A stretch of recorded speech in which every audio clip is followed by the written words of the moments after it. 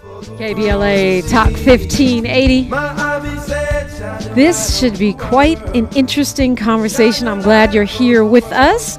Live with me in studio, the president of something called the 40-Acre Conservation League. She's an award-winning marketing guru, public relations strategist, writer, professional manager in both private and public sectors. And she's been engaged in community government, media relations, crisis communications, events, communications planning, philanthropy, and so much more. Jade Stevens, welcome. Good morning. Thank you for having me. Yeah, thanks for coming in. We're also being joined on the telephone by the executive director of the California African American Water Education Foundation. That was founded in 2019. He is striving to increase our water IQ. He is also the founder and managing partner of Lucy & Partners, which is a registered lobbying firm representing clients across the country in front of public agencies, including the California legislature. And he is an attorney. Daryl Lucian, welcome. Pleasure to be here. Thanks for joining us. Okay, so we'll start with you, Jade. Just break it down. What is 40 Acres Conservation? What is that? Yeah, so the 40-Acre Conservation League is California's first Black-led land conservancy. We were created with the goal of fostering greater human connections to nature and to increase community support for its protection. In order for that to happen, we think about it like this. One, we want to maximize our exposure to nature and eliminate land use practices that do not benefit us. Secondly, we want to maximize our participation in outdoor recreation by developing recreational spaces in nature that are inclusive, safe, and accommodating. And three, just be honest about the fact that conservation is this really big business, and people of color should be able to benefit from that. And so collectively, we refer to that as our three pillars, which is environmental justice, recreational justice, and economic justice. And, you know, it's funny when we think about recreation and the environment, especially when you think environment, a lot of people do think white. When you think recreation, we don't necessarily connect the dots with justice so much. I think the Bruce's Beach conversation may have started to change that. But Daryl Lucian, maybe you can make the case for why there is a connection. Well, there's definitely a connection because when you think about the size, and I'm going to talk about it a little bit from the water perspective, but when you think about the size of California's outdoor recreation economy, this is a $97 billion market, right? And so the question I think that Ms. Stevens is probably getting at, and certainly that we get at, is we're a part of this market. The question is, are we consumers or are we on the entrepreneurial side?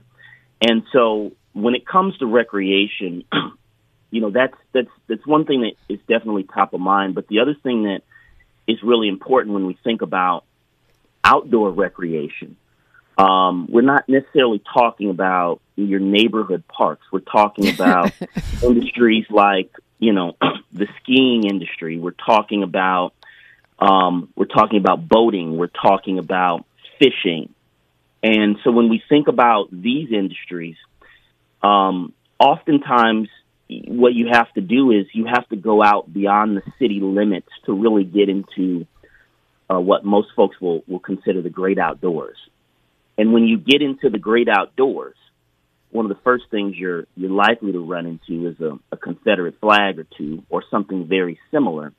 And so these spaces just haven't been spaces that people of color, specifically African Americans, have really wanted to deal with, right, when they think about recreation and enjoyment and relaxation. And so I think that's why these two efforts are really intertwined. So, Jade Stevens, bring us back to your three pillars again. Yeah, I mean, Daryl, I really want to dial in on what you were talking about with recreational justice and the idea that we are solely consumers. I mean, this myth has been ongoing that Black people don't enjoy the outdoors and that it's hard for us to be imagined in, the mountains hiking or skiing or boating or fishing. But I mean, the reality is we've been doing this forever. I mean, for me, when you think about a girls' trip, I'm making plans with my friends to go to the Caribbean, to go to other places, to go whitewater rafting. We're taking pictures on waterfalls. Like, we're out there. But there's this disconnect here in the States, in our own backyard, that creates this idea of, not feeling welcome and not feeling Yeah, I safe. mean, that's the point of us, how we're portrayed as opposed to our reality. How many black bicycle groups and, Me. hiking groups and, yeah, I mean, I'm that girl too. I'm not a bicycle person, but I will hike a mountain. Give me a mountain, I'll hike it. That's not the reality. That's the portrayal, right? Right. But so I guess what I'm asking you to connect the dots here, you said you have 3 pillars dealing with conservation, recreation. What's the third one? And you said environmental, recreational, and economic justice. Economic justice. So how is that a land trust? Bring me to the land trust part. Yeah, so I think that one thing that comes to mind is when when we're thinking about Black populations, right? Like, we're in highly urban areas, we're disconnected from the outdoors. And so this idea of being able to be exposed to the outdoors, and understanding that we have a claim and stake into it through entrepreneurship like conservation, is really how we see the 40 Acre Conservation League intersecting. It is possible to enjoy the outdoors as a consumer, but there's also more ownership when you actually own that land. And so being the 40 Acre Conservation League to do something like this, we're really hoping to leave a trail for others to imagine themselves in an opportunity to own land as we do. And when you talk about ownership in that space, it's interesting that you mentioned conservation as a business, and I'm going to flip this back to you, Daryl, because water is one of those flashpoints, right? Where you have what we typically think of as business interests or the needs of big cities, and being able to create new housing, which you can't do if you don't have water for them, and the traditional groups like Sierra Club or whatever that are typically blocking those projects or have their own agenda for land use. So, but I don't think of conservation or environmentalism as a business. Why is that wrong? I think it's wrong because when you look at all of our water infrastructure and where water comes from, and I'll be specific to Los Angeles County. We get our water from 2 places. Typically, we get it from groundwater, or we get it from rivers and mountains across the state, and frankly across the country. If you consider how Colorado, important right, the Colorado River is for our water supply. And so, when you think about conservation right now, there's a whole movement behind kind of what you're talking about with the Sierra Club. It's, we don't want to build here. We want to protect these wolves or these mountains.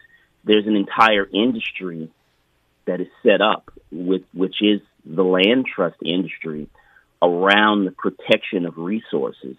And I'm sure Jade could probably share all of the costs and the professionals, the scientists, the engineers that they have paid probably just to even get to the point where they are, specifically as it relates to water.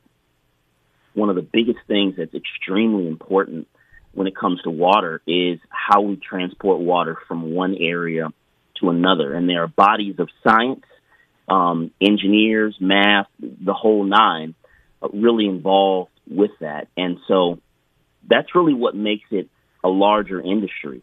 There are also these things called in development parlance called mitigation.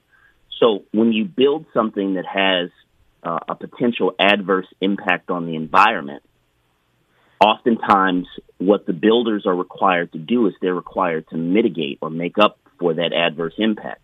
And they sometimes will do that by restoring a very similar habitat, but in another area. And in water, this is particularly acute in Northern California, given that Southern California gets a lot of its water from Northern California. And so there's just an entire industry behind this that it's important for Black folks to really understand that it's here. They're good jobs. They're phenomenal entrepreneurial opportunities. It's an opportunity to get outside, to work outside, but also to earn some real cash. So how does, from the perspective of an equity lens, how does your work potentially impact that model?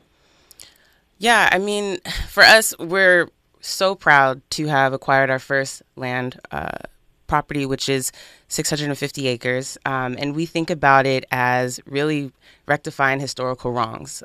There's a number that I think is really staggering when we think about the amount of Black land loss. It's upwards of 326 billion that would have been passed down. $326 billion. Okay. For that sounds crazy. Yes, okay. When it comes to land that was lost within the Black community, whether through farming or lack of access to, funding from banks, the Jim Crow era. There's a lot of reasons why land was lost, and so when we're thinking about the opportunity to achieve that or regain that, the 40-Acre Conservation League is really allowing others to tap into this growing outdoor economy. And as Daryl had mentioned, there's so many ways in, from being a scientist, an economist, a forester, consultants.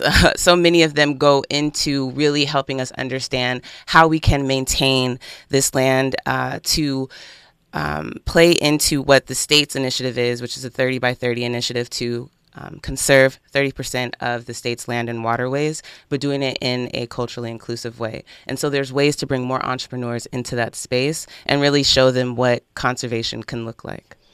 So it starts with 650 acres. And what happened, where do you start with those acres? What are you doing with it? Yeah, so it's been a very long process. Yeah, I bet. Daryl hinted at what we had to do even to be approved for the funding, which required a lot of research, right? Understanding what is on the land currently, what is the current state of it, what do we need to do to, again, reach those conservation goals. And that's just the first part of it, which requires not only research, but, funding to keep that process going. And so, this year we were awarded $3 million for that land acquisition. And that was really the first step. It was a huge milestone. We're so proud of it, but that's really just the beginning. As we move into the planning stages, everything that we talked about and honestly dreamed about in terms of what we want to have on this land, from, outside of conservation, figuring out ways to make it a recreational space that people of all backgrounds feel welcome to. This planning phase allows us to work with scientists to see what's feasible. So on the property, there is a 30-acre lake. There's an opportunity to figure out what fishing, could be there. There's great views of, mountains. There's plenty of hiking trails, but we need to make sure that the area is safe, that the brush that is there from that needs to be maintained is cleared in enough way that people will feel safe. We also want to really think about ways to educate more people on, what it's like to live in the outdoors. So does that look like a lodge? Does that look like a nature center? Is that a place where people could, camp and hang out? All of that is what we're figuring out in the planning stages now, planning phase. And then once we feel like we're in the best place to move forward, it's really, implementation of it all. We are talking 40-Acre Conservation League. If you got a question or commentary, this is a perfect time to call 800-920-1580. There's so much to ask. Is this 650 acres the seed, or is it the whole plant? Where do we go from there?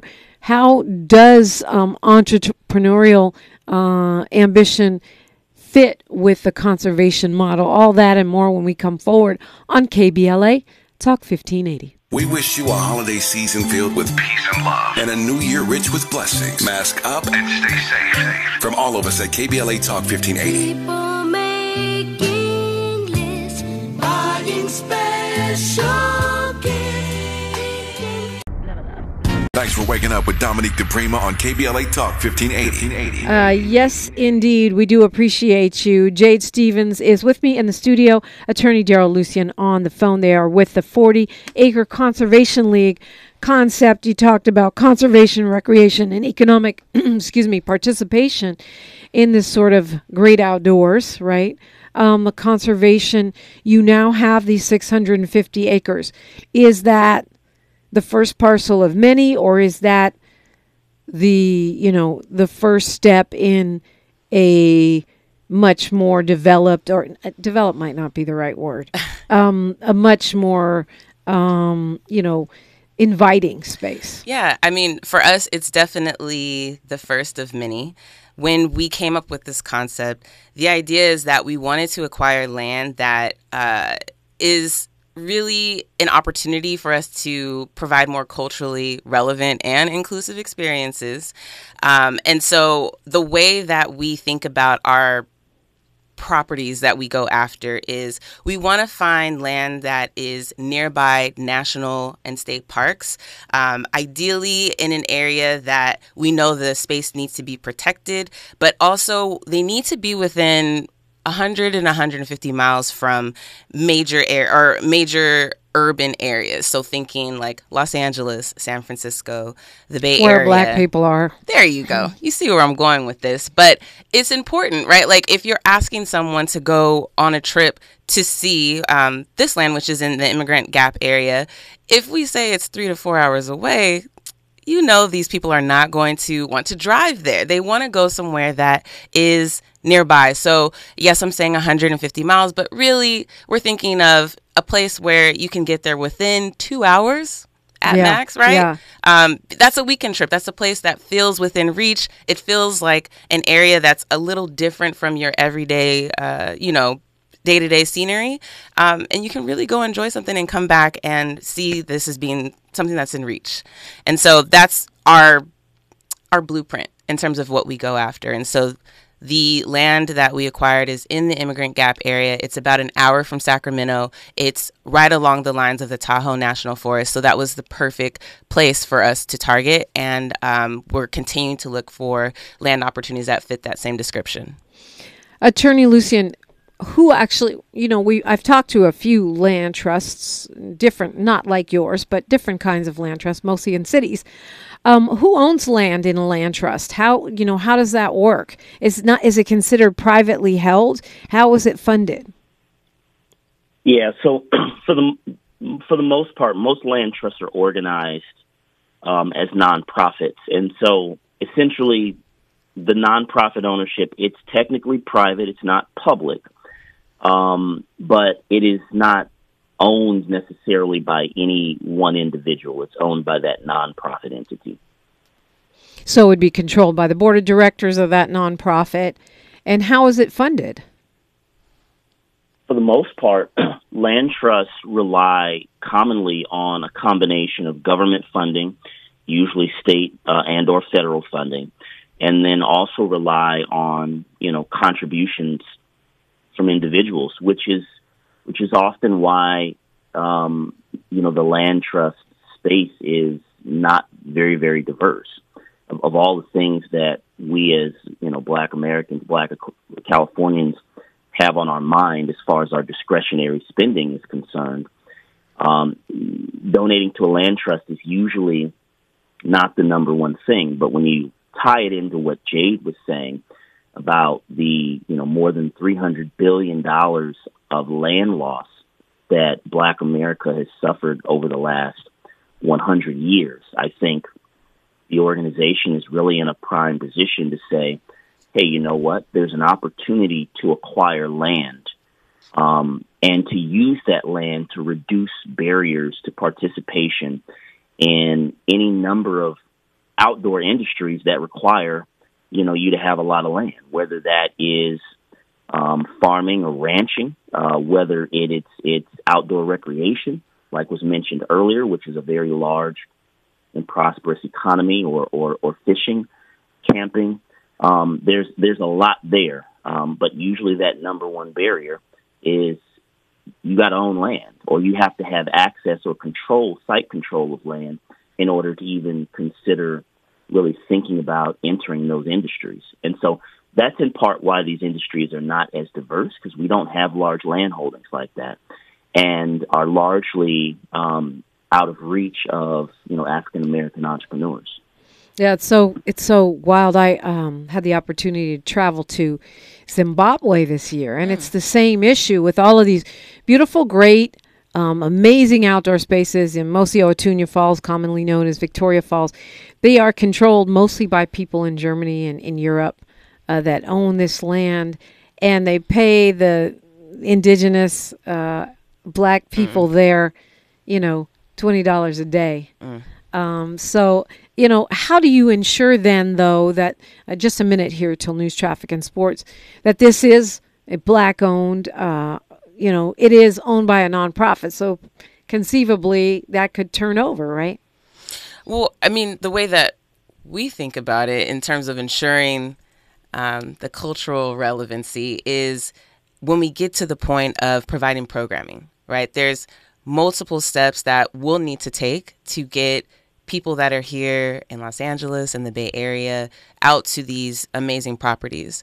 And so the way that I think about it is going with people that look like you to fish, to camp overnight, really roughing it, in a tent outdoors with someone that looks like you. I can't tell you how many times someone has asked me when it comes to, camping, like, is there going to be a place for me to, plug my phone in, or, I can't get my hair wet, right? If I go play around in this lake. These are things that we joke around about, but like those are serious considerations of someone that's grown up in a highly urbanized area and realizing what it would be like to be outdoors with access to nothing. And so that programming that we'll have will help people really step through to that. All right, news, traffic, and sports, and continuing the conversation on KBLA Talk 1580. More of First Things First with Dominique DePrimo when we come forward. This is KBLA Talk 1580, where hate loses and love wins. And we're talking with Jade Stevens and attorney Daryl Lucien of 40 Acre Conservation League. Jade Stevens is the president. So many questions. I'm going to try to get them in here. When you talk about a land trust, when you talk about this really new kind of model that you guys are creating with the idea of both conservation, recreation, and an economic entitlement piece, which many of us don't even look at in that context. How do you balance that, right? I mean, you got to have money to do anything with the land. And running a park that doesn't even have one single store on it costs money. And I'm sure there's a lot more to it than that when you're in the conservation space. But that economic driver can be a problem in terms of the environmental impact. So how do you balance those, and how do you even support a project like this on an ongoing basis? Yeah, I mean, every day it's something new, and just like you said, trying to balance all three of those pillars that really uphold our mission is what we strive to find a balance with every day. When it comes to environmental justice, finding ways to meet the state's conservation goals, there is a lot of work that goes into that.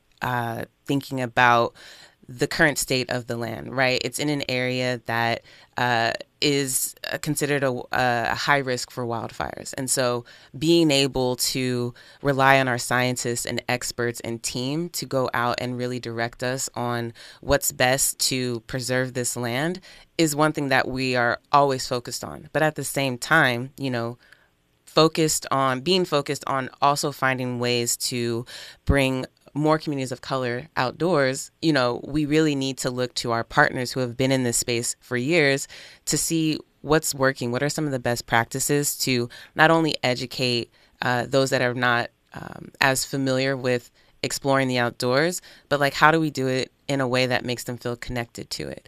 And those two specifically, environmental and recreational justice, those are things that we think are so close together, because once someone is invested in the outdoors, someone that has not only memories, but like recent events out there, it becomes a little bit easier when the people that you're trying to bring out there understand how important it is to protect the land. But the economic justice piece, really showing how there's an opportunity through land ownership, through the jobs, the economy that like defines what the outdoor economy is something that we are really looking to translate in different ways to communities, because I think many might consider it as only being farming, for example. But as we've shared, earlier, there's opportunities through scientists. There's opportunities through literally running a nature center. There's just so many opportunities there that we really want to peel back the layers on for people to understand. And that's just an everyday challenge that we work through. Yeah, we had, back in October, we had the Jones family. Michael and JT Jones were on. They're working with the group Where's My Land. They are fighting to get back their land, which was stripped from them in Alabama, precisely because of water rights. Apparently there was a well here which was supplying Huntsville, and it belonged to black people, and they were bamboozled, threatened, pushed off that land. And so it really makes you think not just about the actual acreage, but what that acreage has in potential that becomes more or less coveted based on the conditions on the ground in the nation. Attorney Lucien, talk to me about how that, your work around water rights plays a role here. Well, yeah, I think that's an excellent example. Look, one of the most renowned settlements in the United States is a place called Allensworth. It's an hour drive north of Bakersfield. It was created in 1908 as the first city to be established as an African-American enclave in California. And, maybe less than 10 years later, it might have been, the town was decimated by white farmers and corporate interests. And what was that weapon of choice? It was water. And that was because, effectively, the town's initial water supply came from a nearby river. But after a few years later, what happened is that river was diverted by powerful white farmers who were trying to irrigate their own crops. The impact was that it cut off the town's water supply. Fortunately, Allensworth had a backup plan. They were going to dig wells and drill for groundwater. But the company that sold them the land and promised to help them dig the wells never actually honored the contract, although they did dig a number of wells for a majority white community only a few miles away. And so when you think about the context of water rights in African Americans, it's extremely important. One, because water is life, right? Water is health, as we've seen more recently, viewing cases like the Flint, Michigan, and Jackson, Mississippi crisis. But water is very much important to wealth as well. Again, because of, and if we were to use the 40 Acre Conservation League example from what I understand about their land, they have a number of creeks that flow through their property in addition to the lake. And effectively, what that creates potentially is an opportunity for them to explore how do we restore these habitats for, amphibians, fish, frogs, whatever the case may be. And as they're contemplating that, there are multiple buckets of funding, public funding, government funding, and other types of grant funding that will help them do that. All right? So if the restoration effort is a $2-3 million effort in total, I suppose the next question they may want to ask is, where are the black restoration companies, given that it's an all-black land trust, that are going to do this work? Where are they? Do they exist? And can we bring them on? And do they have the qualifications that would fit this need?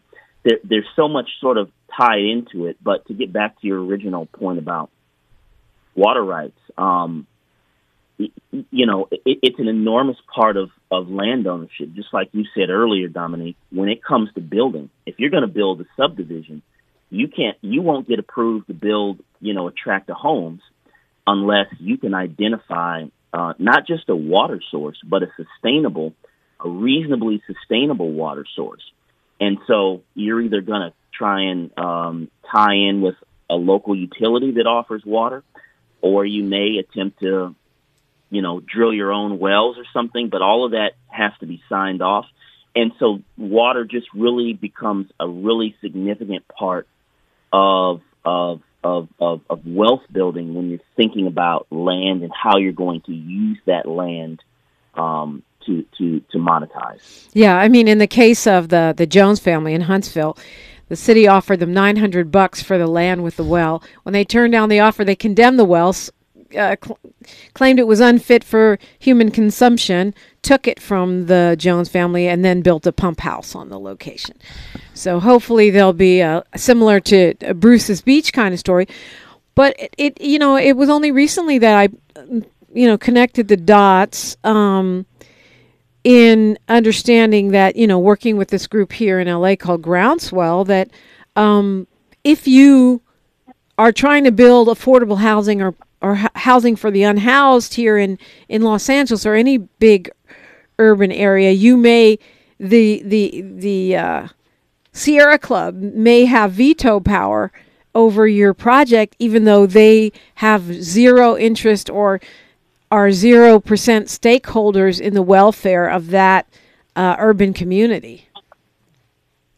Well, there are a number of laws that I think that are on the books. One of the most, I'll say the ones that is often the most controversial is a law called the California Environmental Quality Act.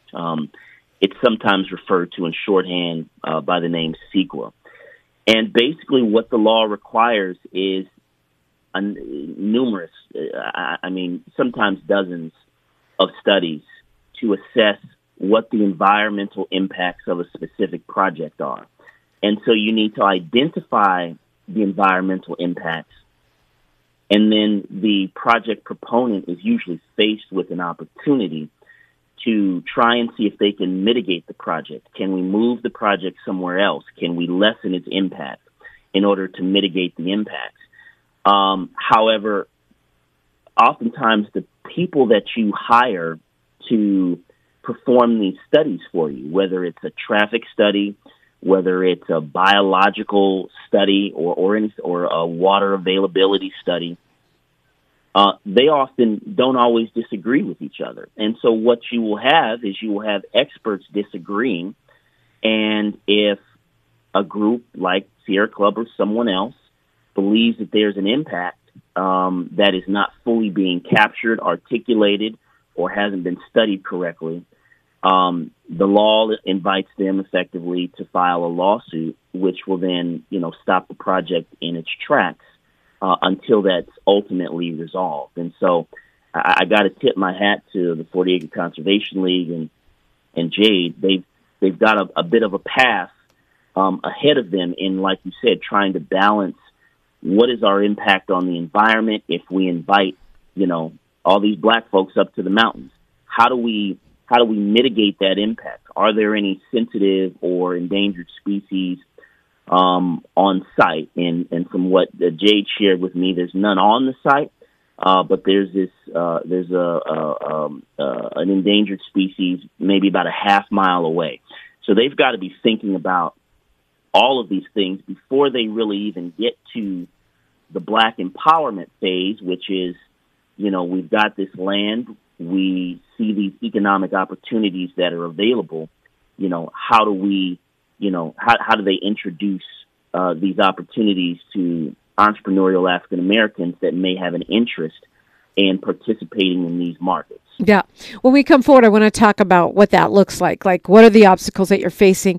How could community play a role, if they can, in, supporting the work that you're doing? And also, like, when do you expect folks to be able to come and recreate? Is that a word? Recreate. Jade Stevens and attorney Daryl Lucian are with me, and we're talking about a unique model, the 40 Acre Conservation League on KBLA Talk 1580. She's reclaiming her time on KBLA Talk 1580. More First Things First with Dominic DePrima when we come forward. Find a righteous rage and don't be afraid to say what you see. We're KBLA Talk 1580. You know, so much talk about the ground we lose as Black people, and a lot of conversation around gentrification and us being pushed out, pushed away. That is why I love talking to innovators, and I feel like there is a real movement from folks that are trying to get repair and restitution, but also people that are finding innovative ways for us to show up, to have ownership, to have a stake. It seems like 40 Acre Conservation League is one of those. Jade Stevens is the president of that organization, and Attorney Daryl Lucian also joining us. So Attorney Lucian was talking about the studies and all of the various things that you have to have, not just for a development in a city, but for a project like your parcel of land and the many more that will come.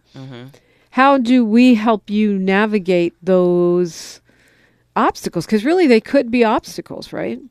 Yeah, I mean, I'd say that the two biggest challenges that we've had have been, one, around funding.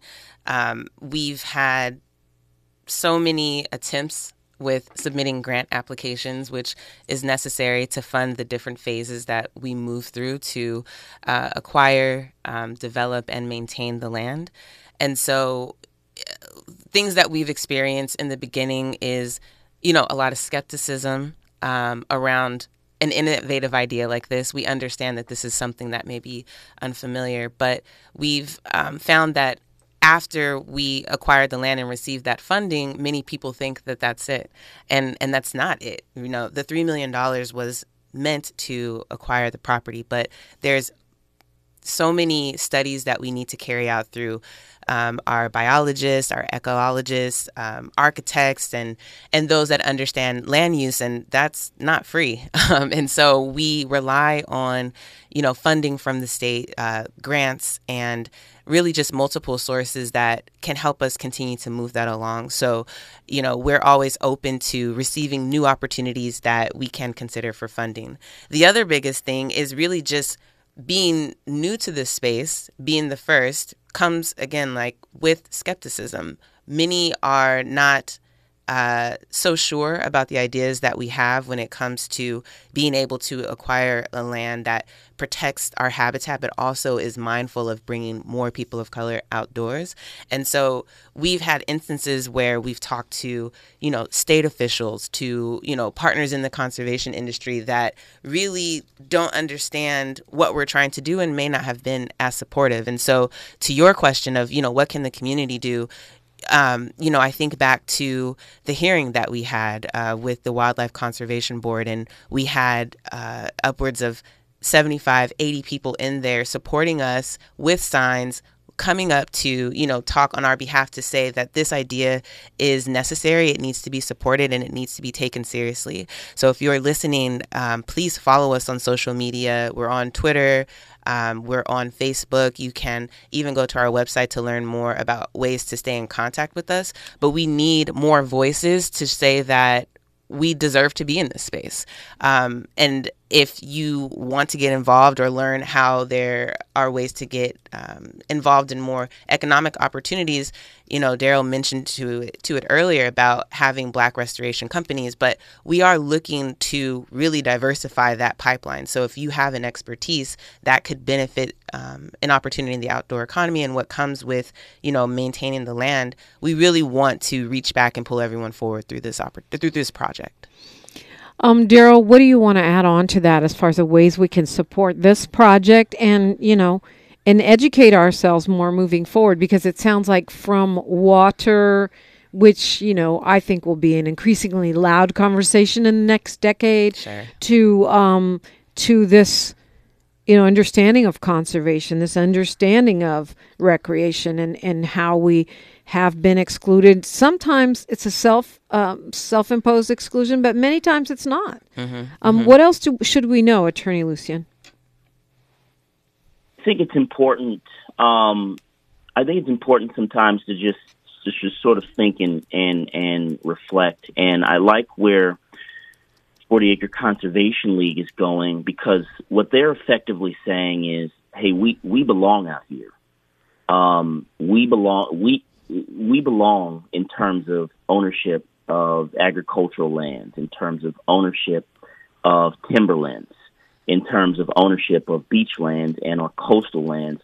I think the biggest thing to tack on to what Jade said is to just, stay in touch.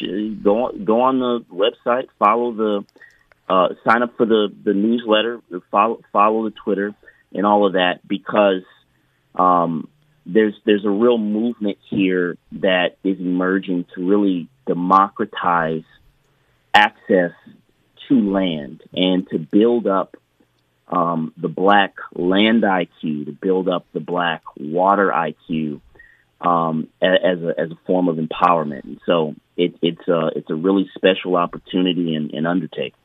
I think, it sounds so funny when you say raise our land IQ or our water IQ when we've had it, literally submerged in lakes, burned to the ground, stolen from us, bamboozled from us. It's like we had it. Absolutely. But, so we've had some IQ. We've had this history. And so it's almost like reclaiming more than gaining, right? Absolutely. Absolutely. Yeah. That's really what it's about, because we've been so, I think, again, divorced from it. I think I was told a story, it was earlier this year, about a young Black woman who went through a farm academy program, and she wanted her own land, and she was farming, and it was expensive, and she couldn't find anything, certainly nothing even close to within the parameters that Jade outlined in terms of being just outside of an urban area. So she decided to buy, I think it was 50, 60 acres in Mariposa County, which, if you don't know where that is, that's sort of one of the main counties that houses Yosemite National Park. Okay, 60 seconds here, Attorney Lucien. And basically what happened is she had such a bad experience sort of in that environment and in that ambiance as a Black woman that she sold the land and left. And I think, this is a real opportunity. This is a real opportunity to sort of combat that with a little bit more muscle. So appreciate the 40 Acre Conservation League and what they're doing. Thank you so much. Tell us, you guys have a website or? Yes, 40 Acre Conservation League. You can find us on Twitter at 40 Acre League. Not hard to find. Please reach out, and we're happy to bring everyone along for the ride and share updates as we move through this. Thank you. All right. Well, Jade Stevens and Daryl Lucien, thank you so much. We got to go. Tavis Smiley is up next. My quote for the day: Frederick Douglass says, "Find out just what any people will quietly submit to, and you have the exact measure of injustice and wrong which will be imposed upon them." Think about that. I'm Dominique DePrima. History is right now, and we are making it together. Visit us on the socials, KBLA 1580 on every platform. Follow me, DePrima Radio, DIPRIMA, and then radio. Like, follow, subscribe. We do appreciate you. Until tomorrow, go outside. Get some sun. One love.